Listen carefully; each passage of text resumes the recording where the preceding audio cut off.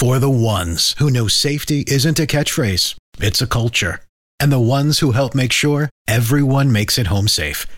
For the safety-minded who watch everyone's backs, Grainger offers supplies and solutions for every industry, as well as safety assessments and training to keep your facilities safe and your people safer.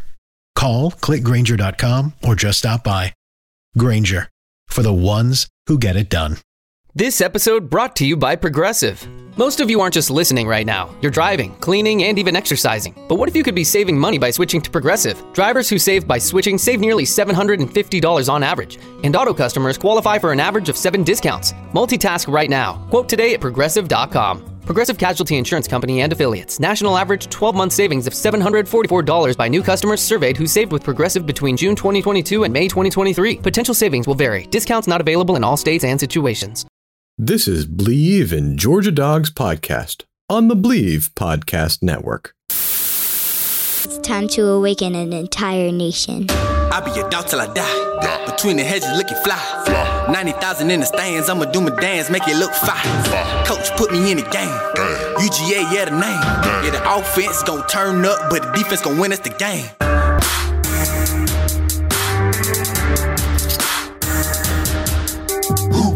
Here's your host, Corey Burton. Welcome to another edition of the Believe in Georgia Dogs podcast on the Believe Podcast Network, the #1 podcasting network for professionals. I'm Corey Burton. I'm your host. I got a great guest on here. He is from Positively Ole Miss. You can find him there. Soon to be a huge channel launch. It's under construction, so it's going to be kind of a under construction type launch, but it will be launching and it will be geared up to go full speed in 2021. He is Steven Willis. Steve, how you doing, man? I'm doing quite well. How you doing, Corey? Man, you know, I'm doing great. NFL starts this weekend. College starts this weekend. SEC starts in a couple of weeks.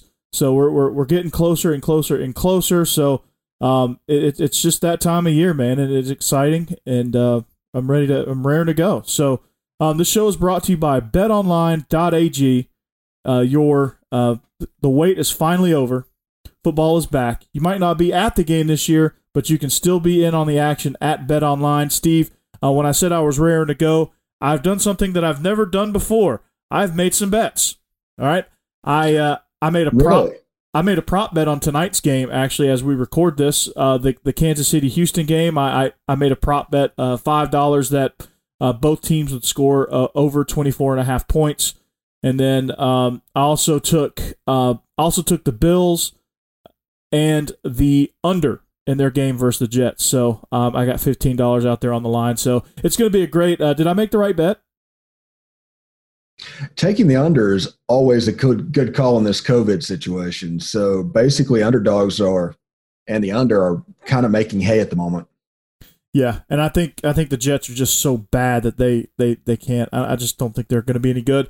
Also, if you head on to BetOnline, there's a $100,000 NFL blackjack tournament. It's a free entry, so that's cool too. So from game spreads and totals to team, player, and coaching props, BetOnline gives you more options to wager than any place online. And there's always the online casino as well. It never closes. There's always live tournaments, and of course, blackjack is also my favorite game, Steve. So head to betonline.ag today. Take advantage of all the great sign-up bonuses. Again, that's betonline.ag and sign up today. BetOnline, your online sportsbook experts. So, Steve, Positively Ole Miss, let's talk about your site real quick. Let's talk about your channel. You are heavily lean on Ole Miss, but I would consider you just a general Mississippi expert. So theoretically I could come to you and talk about Southern Miss, so I guess affectionately call them the Mustard Buzzards. And also we'll talk a little bit about Mississippi State today because being in Egg Bowl country, you do know a few things about Mississippi State. So, Steve, talk about your channel. Yeah, Positively Ole Miss. Basically what we decided to do a few months back is when we were shut down from COVID and you needed that workspace to be work. And while people were changing the way that we work, I kind of want to change the information that information gets put out. So basically what we are doing is we are simulcasting all of our stuff on everywhere. and you can see it on the social media that you already go to. So it's not even like a situation where you move to a office or anything. We're trying to get you somewhere. It's not like that. It's we're coming to you. We're the door-to-door salesman of sports information. Mm-hmm. And eventually going to, like, next spring, go all video, all TV. And we're going to do graphics and the whole 9 yards. And basically what we're doing now is a podcast version of that channel. We have the Pomcast, the Positively Ole Miss podcast right now that you can listen to. It's a little 30-minute snippet per day. And we also are going to move on and bring back Around the SEC, which I think Corey is going to be involved in with Joseph Beecham. We call him Jeb affectionately. And we're just going to go over stuff and try and have fun, but it's going to be in a place that you already are.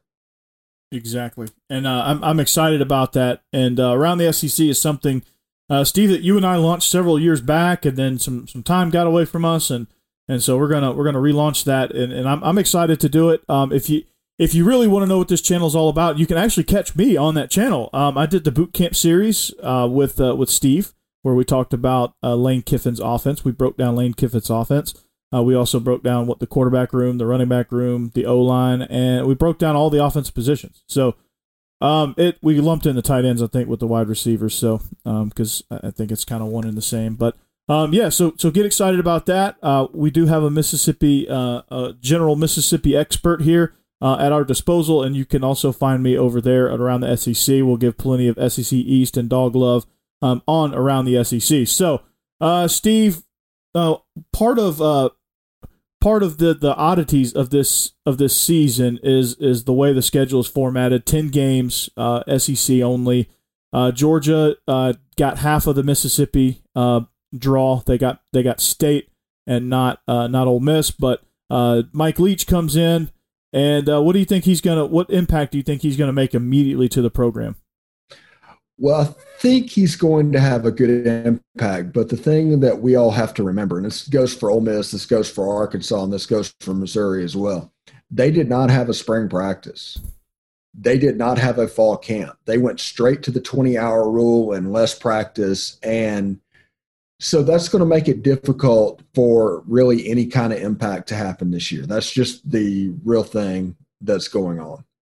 Now, with Mississippi State, it starts and stops with two players, and that's KJ Costello and Kylan Hill.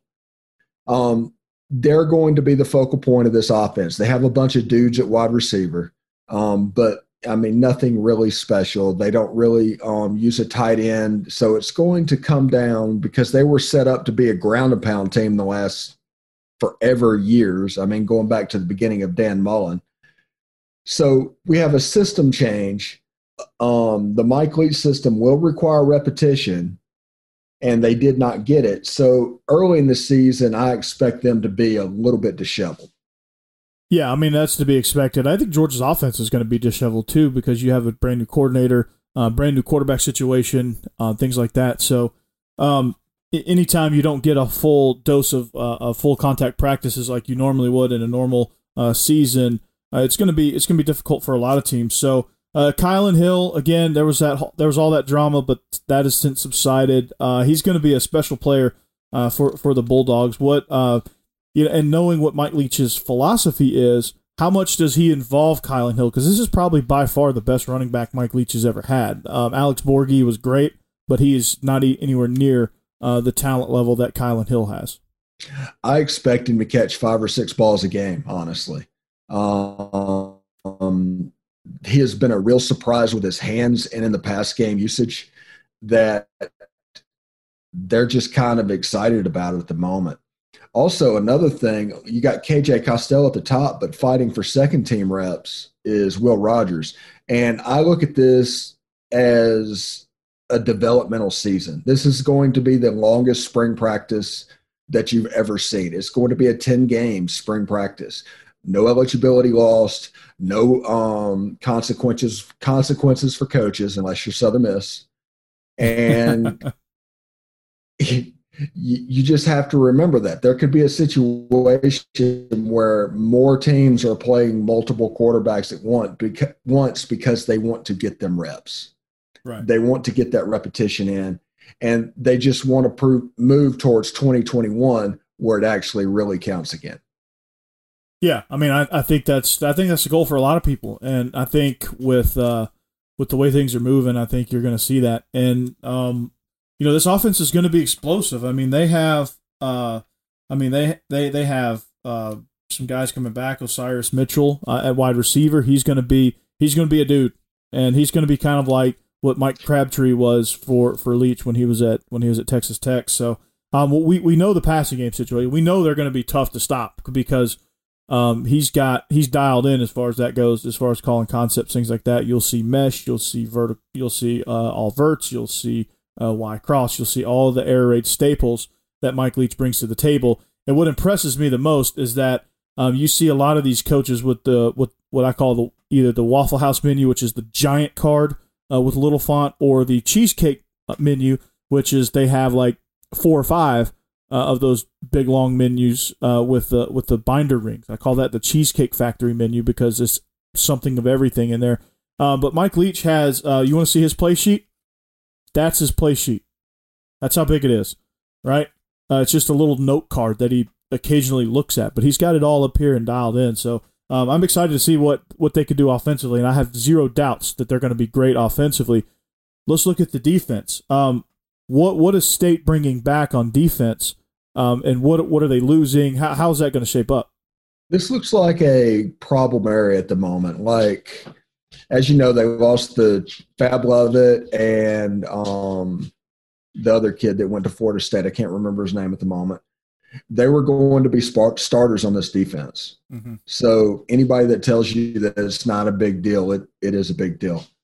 If you look at this on the defensive line and the linebackers and that, you have youth like Emmanuel Forbes at corner, and it's just young. It's just young. That's the best way to describe this video. They have to start over. It's a reset year. And if they lose a lot of games, it's going to be on the defensive side of the ball, and the offense is just going to have to carry the day. Now, whether they can or they can't, who knows? Yeah, that's to be determined. Is there going to be any freshmen that jump in on the defense? And we'll talk about Malik Heath here in just a minute, but is there any freshmen you foresee? Emmanuel Forbes, which I believe jumped up to the first or second player in Mississippi last year that they signed with, is going to play this year. He's a 6'1" corner. Yeah. But, you deal with that. Take those lumps as a freshman, so when he's a junior, he's a stud. Mm-hmm. It's kind of the way that's set up. It basically, this freshman that I am hearing the most buzz about from Mississippi State is Will Rogers at quarterback and Tulu Griffin at wide receiver. Yeah, and those two guys. I mean, obviously, the offensive studs are probably going to roll in. Malik Heath is one that also jumps out. He is, he signed this past December, and 6'3" receiver. Again, just bolstering that receiving core just to make them even more explosive. But defensively, I mean, this is your year because, I mean, it counts, but it doesn't really. So this would be the year if you're going to throw a whole bunch of freshmen to the wolves. Let's do it. And by the time they get to Georgia, a lot of these guys won't be considered freshmen anymore. I mean, they'll be officially considered freshmen, but they won't be as far as game experience. So they'll be dangerous by the time they roll into Athens, I think in late November. And I think it's right before the Vandy game, which is the second to last game of the season for Georgia. So, they're going to be dangerous by the time they roll through there. The offense will be clicking, I'm sure. Defense will be trying to figure it out still, but I think they'll be a lot further along. So, hopefully if there's competition with young guys and veterans, I think the young guys should win out in this scenario because you're rebuilding. There's no need to, again, the veterans can play, the seniors can play. But if they're not complete difference makers, then why not go with the young guys? Yeah, this is a completely developmental season. If you treat it differently, you're doing it wrong. Exactly. So let's jump over to Georgia, Steve. Before we do that, really, what are your thoughts on the 10-game template?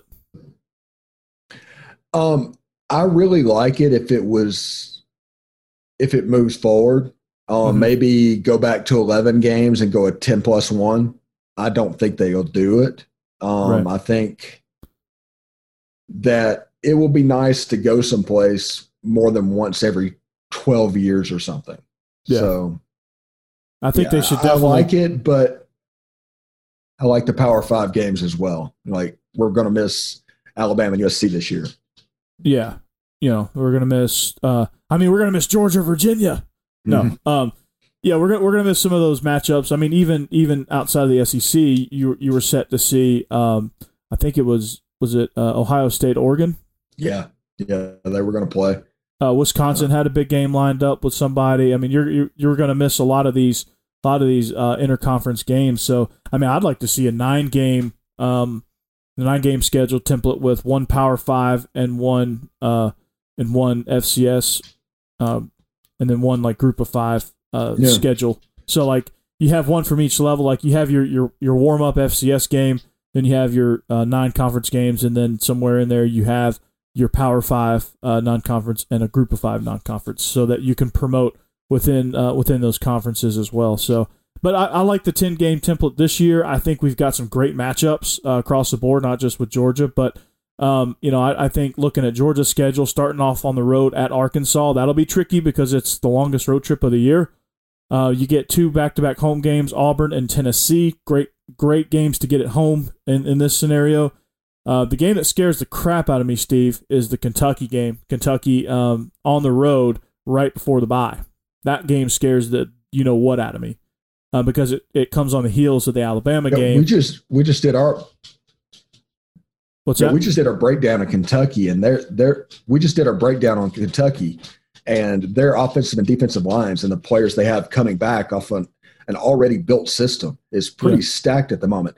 The Terry Wilson coming back, the running backs, I mean, they could be very dangerous, especially towards the end of the year. I think if you catch them early, you want to catch them early because Terry Wilson hadn't quite gotten his feet back because he hasn't gotten the reps because, like I said, no spring, no fall camp. Yeah, and we catch him right in the middle, so you never know what you're going to get. But, if Kentucky was able to win 10 games without a quarterback at all on the roster due to injury, that's pretty impressive. Well, their big problem is Lynn Bowden is gone because he was not just not a quarterback.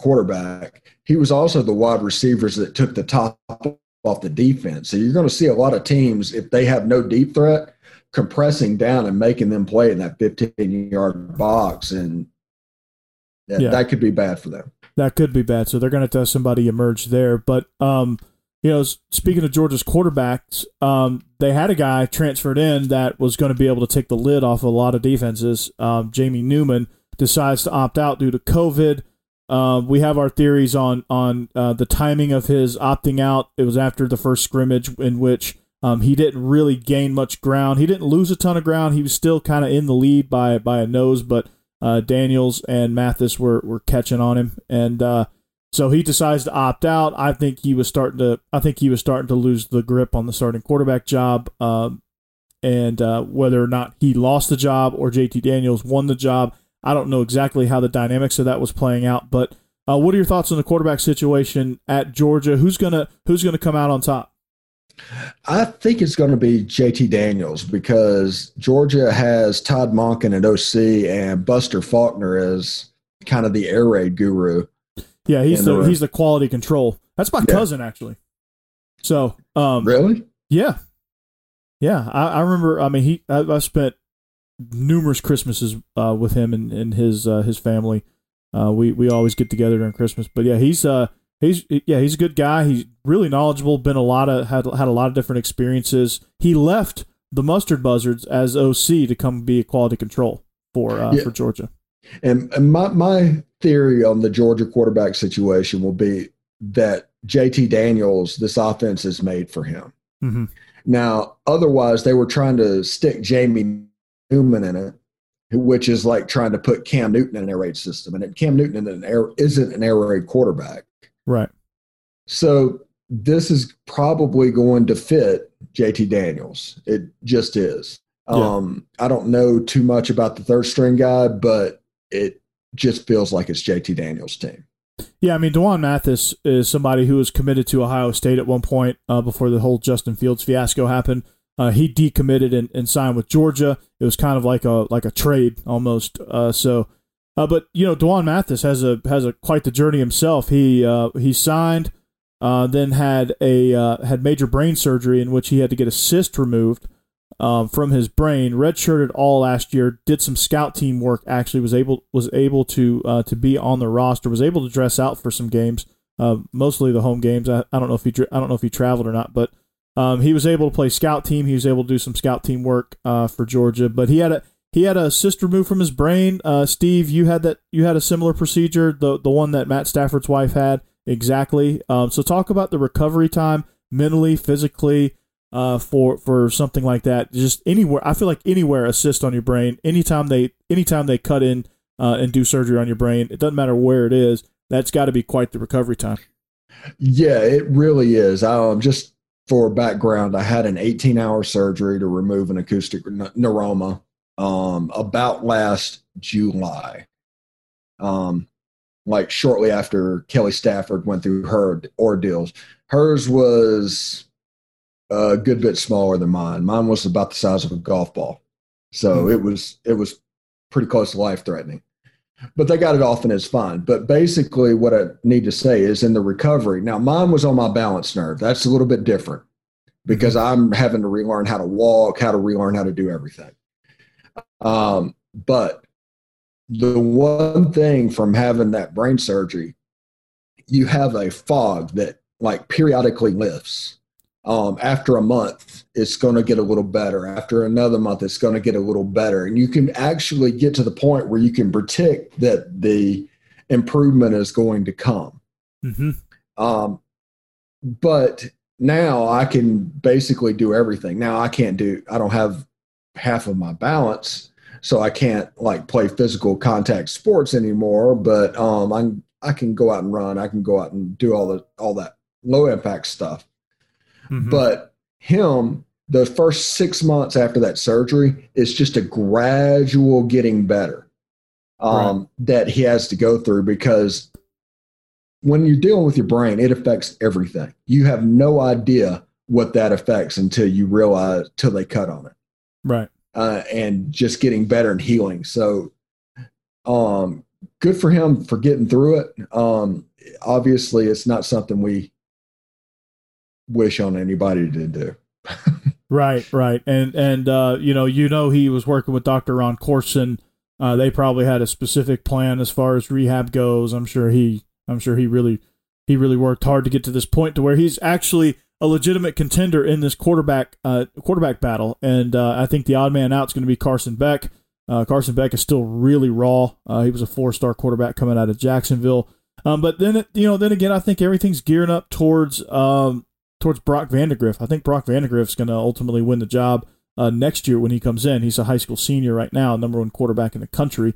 When I say dual threat, he's just a threat. He could do it all. And he's one of those that, like Justin Fields, can fit into any offense. I don't believe that Justin Fields wasn't a right fit for Georgia's offense. He's a right fit for anybody's offense. I just don't think they developed him correctly. I don't think they developed him well. And I don't think that they allowed him to really flourish and really kind of understand some things. And he struggled. He struggled his freshman year. I mean, there's a lot of freshmen that struggle. That's not abnormal. But I just don't think they allowed him to take that next step. I don't think they allowed Jake Fromm to take that next step even. And that's kind of why you saw him either stuck in the mud or actually slightly regressing. So, but I think the quarterback situation is going to be better. I think the coaching is better between Monken, who's the on-field quarterbacks coach, and then Buster Faulkner, who's also a quarterbacks guy, going to be working in that room as kind of a film guy or whatever his role is as quality control. He will have his hands on developing quarterbacks. So, but that's going to be interesting to see how that plays out. I'm with you, Steve. I think JT Daniels is going to win it. Yeah. Do you think there's any kind of a disconnect between the type of quarterbacks they're recruiting and the type of offense they're going to run? There was, I think. I think that's going to change. They got Brock Vandagriff. They've got the air raid system, and Monken's a little bit more of a chameleon than just. I don't think he's stuck in the air raid.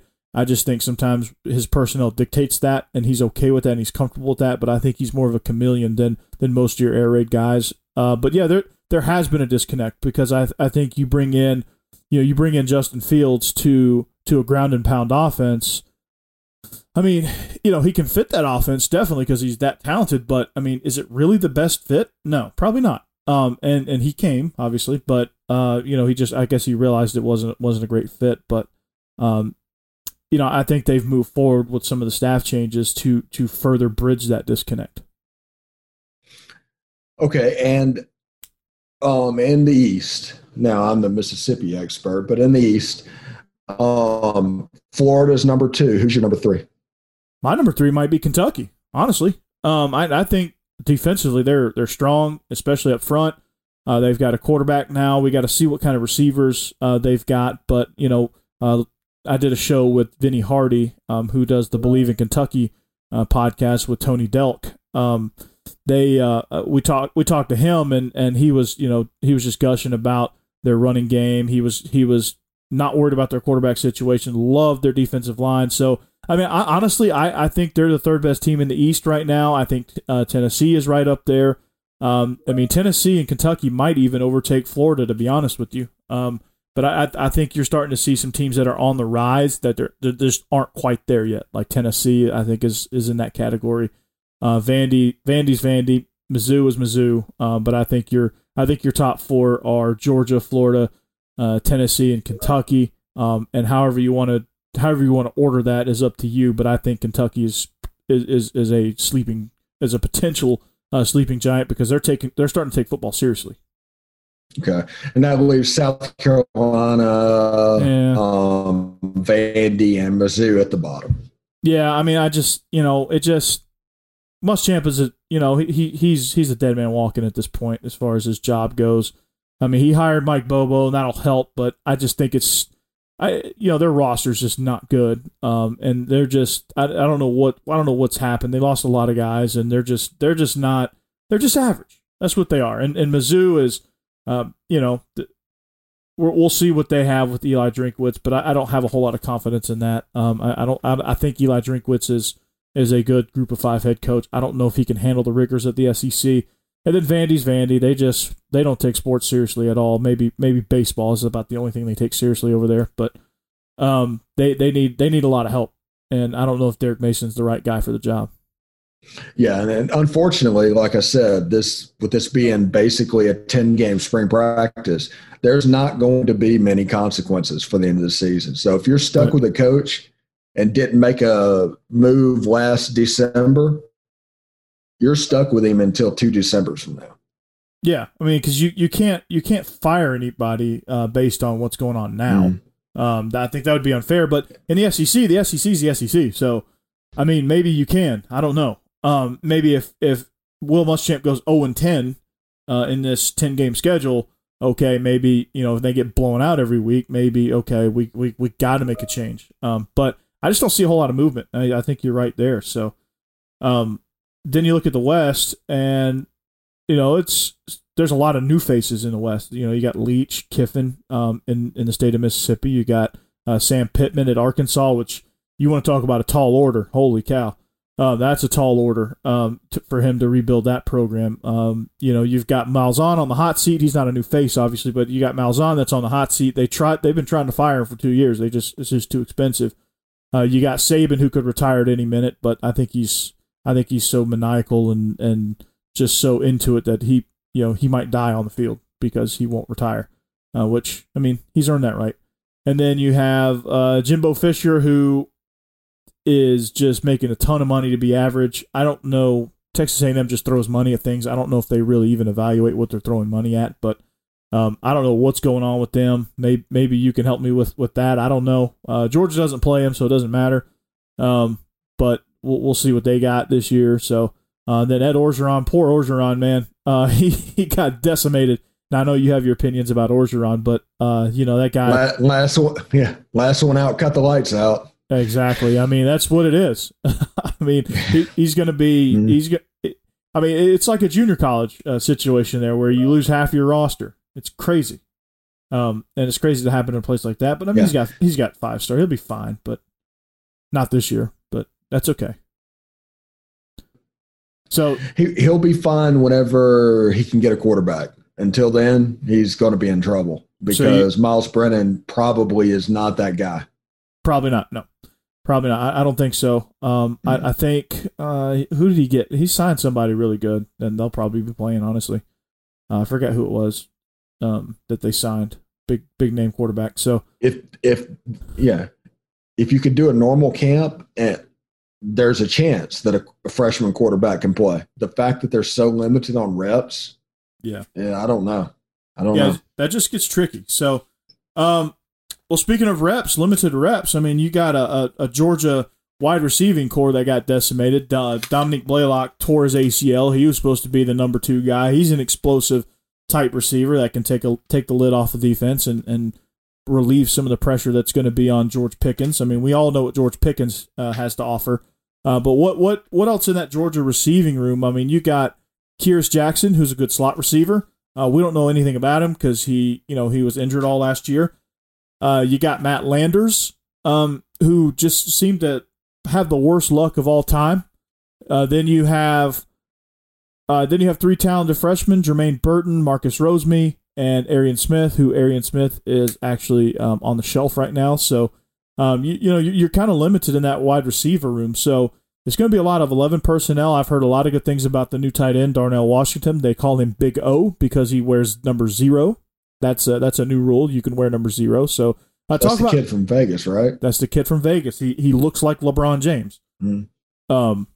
Like he's 6'8", 250. I mean, he looks like LeBron James. Probably runs like him and jumps like him too. Hopefully, that would be awesome. But talk about the skill positions, what you know about the skill positions, or what you see from your perspective on that. I think the best thing is getting that running back off campus. He was special. He was unbelievable. What was his name? It's gone. Darnell Washington? No, the running back from last year. Oh, DeAndre Swift? Yeah, that's playing for the Lions now. Yeah. Exactly. It just skipped my mind. The good thing, honestly, is getting that kind of a special running back off campus. Now, Zaire White is a good back, but he's not DeAndre Swift at the moment. Right. The best player on that offense is you George Pickens. Yeah. Or James Cook. I think either one of those two. James Cook is you want to talk about a player that's been misused, is James Cook. They haven't figured out a way to use him. I think Monken will. But Pickens. Yeah, talk about Pickens. He's a big, strong guy. Reminds me a lot of Laquan Treadwell when he was at Ole Miss before the injury. Mm-hmm. Basically, he's going to go up. He's going to win 50-50 balls. He's going to out-physical defenders, and he's going to run by you. He is really a triple threat wide receiver and probably the most talented in the league that is playing this year. That Jamar Chase opted out. Yeah, I think you're right. I mean, he's got every bit of attitude too about him, and that's what you need to spark your team. So, defensively, have you seen a defense that's as scary as Georgia's? They have a chance to be like the old Alabama defenses that would just constrict you. Mm-hmm. They have a chance to do that, and if they can hit that and only need to score 20 points on offense, it doesn't really matter. But then you add JT Daniels, Zaire White, George Pickens, Darnell Washington on the offense. They're going to hit that 20-point plateau, and that means they're going to win most every game. I mean, there's no getting around that. Yeah, I mean, what's scary is if they can match the offense with the defense. They have, I think, 5 NFL guys on that defense and 5, potential day 1, day 2 guys. Probably a lot of day 2 guys, to be honest with you, a lot of second rounders. But I don't know. Richard LeCounte's a fringe first rounder, but most of those guys are late day 2 guys, probably. Maybe Monty Rice will make a roster. Yeah, if the offense matches the defense, it's a national championship team. Yeah, I mean it's LSU ridiculous. For last year, basically. Yeah, I mean you've got a playmaker at every position room. You've got Richard LeCounte at safety. Mm-hmm. Now, one thing about Richard LeCounte is I think honestly he's not flashy, and that's going to kind of hurt his draft stock because he doesn't make spectacular plays, because he makes potentially spectacular plays look routine because he has great natural instincts. He has good ball skills. He has good anticipation. that he's just there, and it looks like a basic tackle. But what you don't see is the I guess what his read dictated him to do, and he's just there, Johnny on the spot. Eric Stokes, to me, I don't know if you know much about Eric Stokes, but the guy is a human blanket, and not many balls were completed on him at all last year, and he's kind of one of those guys that could be a sneaky earlier rather than later draft guy. Azeez Ojulari is going to get after the quarterback, but I want you to watch this clip, and it's Jalen Carter. He's a freshman defensive lineman. He takes our senior center, who's probably going to get drafted, probably a day 3 draft guy, probably a 5th rounder. That's kind of where most of these offensive linemen go. They make the team. Solomon Kinley's a starter. I think he got drafted in the 4th round, maybe a 4th, 5th round by Miami. He's a starter now for the Dolphins at guard. So Trey Hill is going to be kind of probably at that same mold, but he got absolutely dominated by a freshman, and this freshman's not. I mean, he's a freshman officially on the roster, but he's not a freshman. His name's Jalen Carter, defensive lineman. I think he's going to be one of the rising stars. Then you have Lewis Seen, who, if you watch his bowl game, Steve, he hits like Thomas Davis used to hit. I mean, he's an absolute hammer back there at safety. So he's a great compliment to Richard LeCounte. So what players stand out to you? Just kind of looking from the outside in, what players stand out to you? Honestly, I don't know too much about the defense other than the fact that as a unit, I mean, this is just pure fan stuff talking. As a unit, they're very cohesive. Yeah. They look like Alabama's defense from 10 years used to look. And obviously that is no surprise. So basically, if they got a nose, it sounds to me like they got two nose. of them. They got two of them. Jordan Davis is the veteran starter. Yeah. If they have that, you can Terrence Cody this defense a little bit. Mm-hmm. And then all of a sudden the rest of them get better and they can just cascade. And his whole goal with his defense is play man coverage all over the field, have a safety back so you can't get beat over the top and force you to play within that 15-yard box. Mm-hmm. And he has better athletes than you. So if he can force that, you're in trouble. So that's why the corners are so important. That's why the safeties are so important. And also it's why the linemen and outside linebackers have big sack numbers, because those corners are blanketing everybody and the safeties are over the top. So nobody can make that throw. So the quarterback holds it a little longer. And next thing you know, it's 2nd and 15. Yeah, exactly. And, I mean, you hit the nail right on the head. I mean, they force you to play within that 15-yard box. They may not play man every snap. They play some zone combo coverages like cover 7, cover 5, things like that. But they do play a lot of cover 1 because Richard LeCounte's so good sideline to sideline. I mean, he's not Ed Reed, obviously, but that's big shoes to fill. But he's good. He can do that. They have I think they have, and what benefited them before I get to that is that they rotated, I think, 25 people throughout the defense last season. So you may lose a bunch of starters, but you have guys coming that have experience playing. So the only thing they have to do is learn how to start a game, which, that's tough in and of itself, obviously, but it's not as big of a concern now because those guys have experience. But I think they have one of each type player. Like they have their Terrence Cody with Jordan Davis. They have their CJ Mosley. They have a great downhill inside linebacker that's just a hammer against the run game. The other inside linebacker is more of a sideline to sideline guy. That's Nakobe Dean. They have Nolan Smith as the other outside linebacker. He's more of your space guy. Your play the edge, play the drop zone over there. You have Azeez Ojulari, who's great against the run. And I'm not sure exactly how they refer to all these players. I think one's a jack and one's a bandit, maybe. I'm not sure. But I think the jack is the one that plays against the run and rushes the passer as from the outside linebacker perspective as a primary responsibility. And that's Ojulari. You have Trayvon Walker, Malik Herring as your ends. those guys can, if they really needed to get pressure with 3, those 2 guys can provide great pressure off the edges from the 4 technique or inside shade of the tackle, which is a 4-eye. They play a lot of what they call mint front, Steve, where they, I'll get to that in just a second. I'll ask your opinion on that. As far as scheme goes, they have great lockdown corners.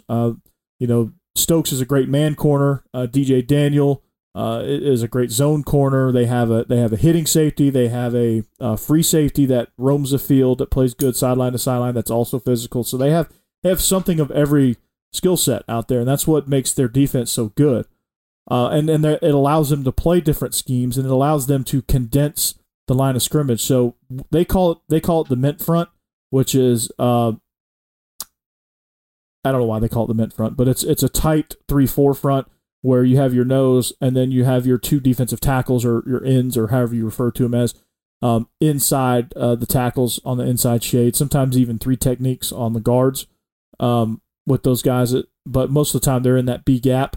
And then you have your linebackers play downhill scrape from B to C over the top, and then you can do a lot of different things with your backers and your coverages. So what challenges does that bring to offenses? Why are you starting to see that trend with the tight defensive lines in an odd front? Well, I think basically in the 3-4 it's basically become a 5-man front because both of the outside linebackers are now glorified ends. Mm-hmm. They can run. Like at Ole Miss, Sam Williams is playing outside linebacker at 265 pounds and running a 4.4. That's scary. It's not fair to the level that they're going. So, in my opinion, what Kirby is going to do, now there's going to be little things in that, but the basic thing is basically play a little 2-man. There's not really a running quarterback other than Terry Wilson at Kentucky that can eat him up. He's got KJ Costello at Mississippi State. He's got Mac Jones, who's not a runner at Alabama. What's the other 2? Bo Nix is not a threat to run. He's kind of a threat. He's more of a threat than the other guys. He's kind of a runner. Total. He's not run primarily, but he's a guy that can run. He's the only one that scored a rushing touchdown on Georgia last year. Okay. And Felipe Franks at Arkansas. So this is really positioning itself to be kind of a 2-man situation to create that 15-yard box and force the quarterback to hold the ball a little bit longer, then let those outside linebackers do what they do and just kind of handle everything. It's a very much an Alabama 2010 type defense. Yeah. It's all set up. Even the schedule. Yes, the schedule is definitely set up. If you can make it through the gauntlet of the first 5 games, which I consider Arkansas in that gauntlet because it's a long road trip and it's the first game for an offense that's never really played together in many live situations. So who knows? But it's gonna be set up to be. I mean, obviously, defense is gonna rule the roost for the Dogs this year. Offensively, is gonna have to kind of figure it out, figure out a way to scheme George Pickens opens. Here's my goals, and you can agree, disagree, whatever from your perspective. But the goals for the offense is get Pickens the ball, get him open, get him in space, get him over the top, get him in some open zones in the middle. Okay, use James Cook all over the place. Use James Cook as your primary weapon. He's somebody that can do. He can run between the tackles. He can catch jet sweeps, and he can do screens, and he can even run routes as a receiver, as a 4th receiver if they want to go a 10 personnel type look. It'll be 20 personnel and a 10 personnel formation probably with a lot of that stuff. They can go empty with James Cook in the game and not lose anything. So get James Cook and Pickens the ball, feed the offense through them, figure out what Washington can do for you, figure out who the other supporting receivers are going to be, get these freshmen up to speed. The offensive line, solve the right tackle situation. I think Jamari Sawyer is going to be the next big drafted guy off that offensive line. I think he's a day 2 guy. He's just like Isaiah Wynn, if not more athletic than Isaiah Wynn was. But Jamari Sawyer has played inside at guard. He's played at tackle. He's played just about every spot except center. And he's good universal offensive lineman. So it's going to be find a way to filter the ball to Cook, find a way to filter the ball to Pickens, let everybody else kind of figure it out and try to survive. Let your defense carry you. Don't be afraid to punt. Okay, punting is okay when you're Georgia. It may not be okay if you're Tennessee. It may not be okay if it's definitely not okay if you're Vandy. May not be okay if you're Tennessee, but it's okay if you're Georgia because your defense is nightmarishly good. And just let your defense do its thing. Don't put them in bad spots. Take care of the football. Score 24 to 31 points, anywhere in that range. That should be enough to win most ball games on this schedule. And let's just get through the season and try to gel as you go offensively. So, do you feel like that's a pretty good plan? Yeah, I think we're going to see a lot of 3-level triangles between Pickens, Washington, and Cook. Yeah. I think it's going to be set up to where the linebackers can pick their poison and put them in conflict. Yeah, absolutely. So, let's talk Ole Miss a little bit.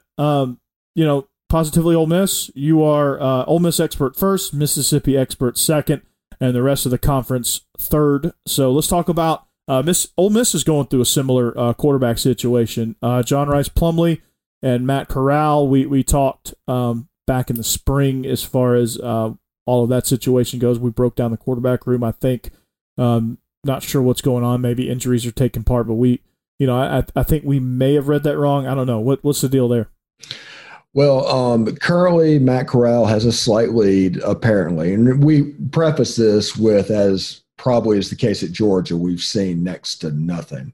Mm-hmm. But John Rice Plumlee got a little nick on a hamstring, missed the last scrimmage. But that's okay. They also set out Elijah Moore and Jerry Neely just to prevent them from getting hurt. But Corral has the tools to be the starter. There's nobody who's doubting that. Nobody is thinking that, he can't do this job. He can't win this job. He should be the favorite because he has all the tools. The problem with him is decision-making. The problem with him is, I don't want to say swag is too important, but we're in a situation where he would improvise plays from Rich Rod last year. Even on the last drive, the big 4th and 25 play against Mississippi State, he called his own play. You can't do that with Lane Kiffin. That's a red flag. And this last season, or this last scrimmage without Elijah Moore and Jerry Neely, he was at 10% on third down and had 4 turnovers. And this is with an offense that has dominated to this point. So, is he that dependent on Elijah Moore and Jerry Neely? Is JRP the real reason that the offense was moving earlier? We don't know. Right, and you probably won't know until you get in there. Is it going to be a situation where multiple guys play throughout the season or multiple guys play throughout the first games? I think I'm expecting to see multiple quarterbacks just because they might win a job, but you need the reps in a season. Like I said, this is like a 10-game spring practice. Yeah. So if you're not getting the reps and you're not distributing them, then your players aren't getting better. This is the fastest way to improve depth of your football team than the history of college football because there are no consequences unless you're Southern Mississippi. Yeah, or maybe South Carolina. If I think, are there any freshmen that at Ole Miss that are standing out throughout practice? Is there any freshmen that you see that are just developing at a rapid pace? Henry Parrish, the running back, is fighting for 3rd string reps already, maybe 2nd string. He's been apparently really special. Mark Britt actually moved over to defense last week because COVID decimated that room, and he is he immediately moved up to the starting position. Oh, wow. In that position. So those are 2 players that are kind of stepping up at the moment. Cade Renfro, the quarterback out of Texas, is probably running 4th or 5th string at the moment. But they were so young to begin with, it's hard for the people to move up the depth chart. Yeah. Unless they're like really special. Yeah. I mean, it's just a different scenario, different circumstances. So, cool. Well, I think, we broke down Lane Kiffin's offense. Is a lot of that stuff still holding true? Is it, are we starting to kind of see a trend of what he's doing, or are we seeing enough information really to know kind of where he's leaning? I think it's leaning to where it was the UAB game last year at FAU more than the Jason Driscoll offense. Right. Now it's all the Baylor system, and they're all doing the same thing, but the priorities within it are a little bit different. So yeah, I think he wants to do the FAU 2019 offense as opposed to the FAU 2017. Even though Jerry Neely is a dead ringer for Devin Singletary and can do a lot of the same thing. Yeah, I think so. And it's going to be exciting to watch and kind of see what – I'm interested to see kind of how that ball control Baylor style goes when you blend two concepts in those in one offense. It's usually pretty good. I think Lane Kiffin does a good job of that. I call it being a chameleon, but I think he does a good job of blending and mixing different things and mixing them seamlessly, because sometimes people mishmash things and it doesn't work because I don't think they really truly know how to interconnect those things. But I think Lane Kiffin's somebody who does. Todd Monken is somebody who does, and that's what Georgia needs. Is finally somebody who can do those type of things. Haven't had that really, and I think Kirby's going to realize throughout the course of the season he can just stand back and watch and let Monken do his thing. And I don't think he paid Monken whatever he paid him, 1.6 to come in and take orders. So, so Steve, at Positively Ole Miss, is that where we can find you?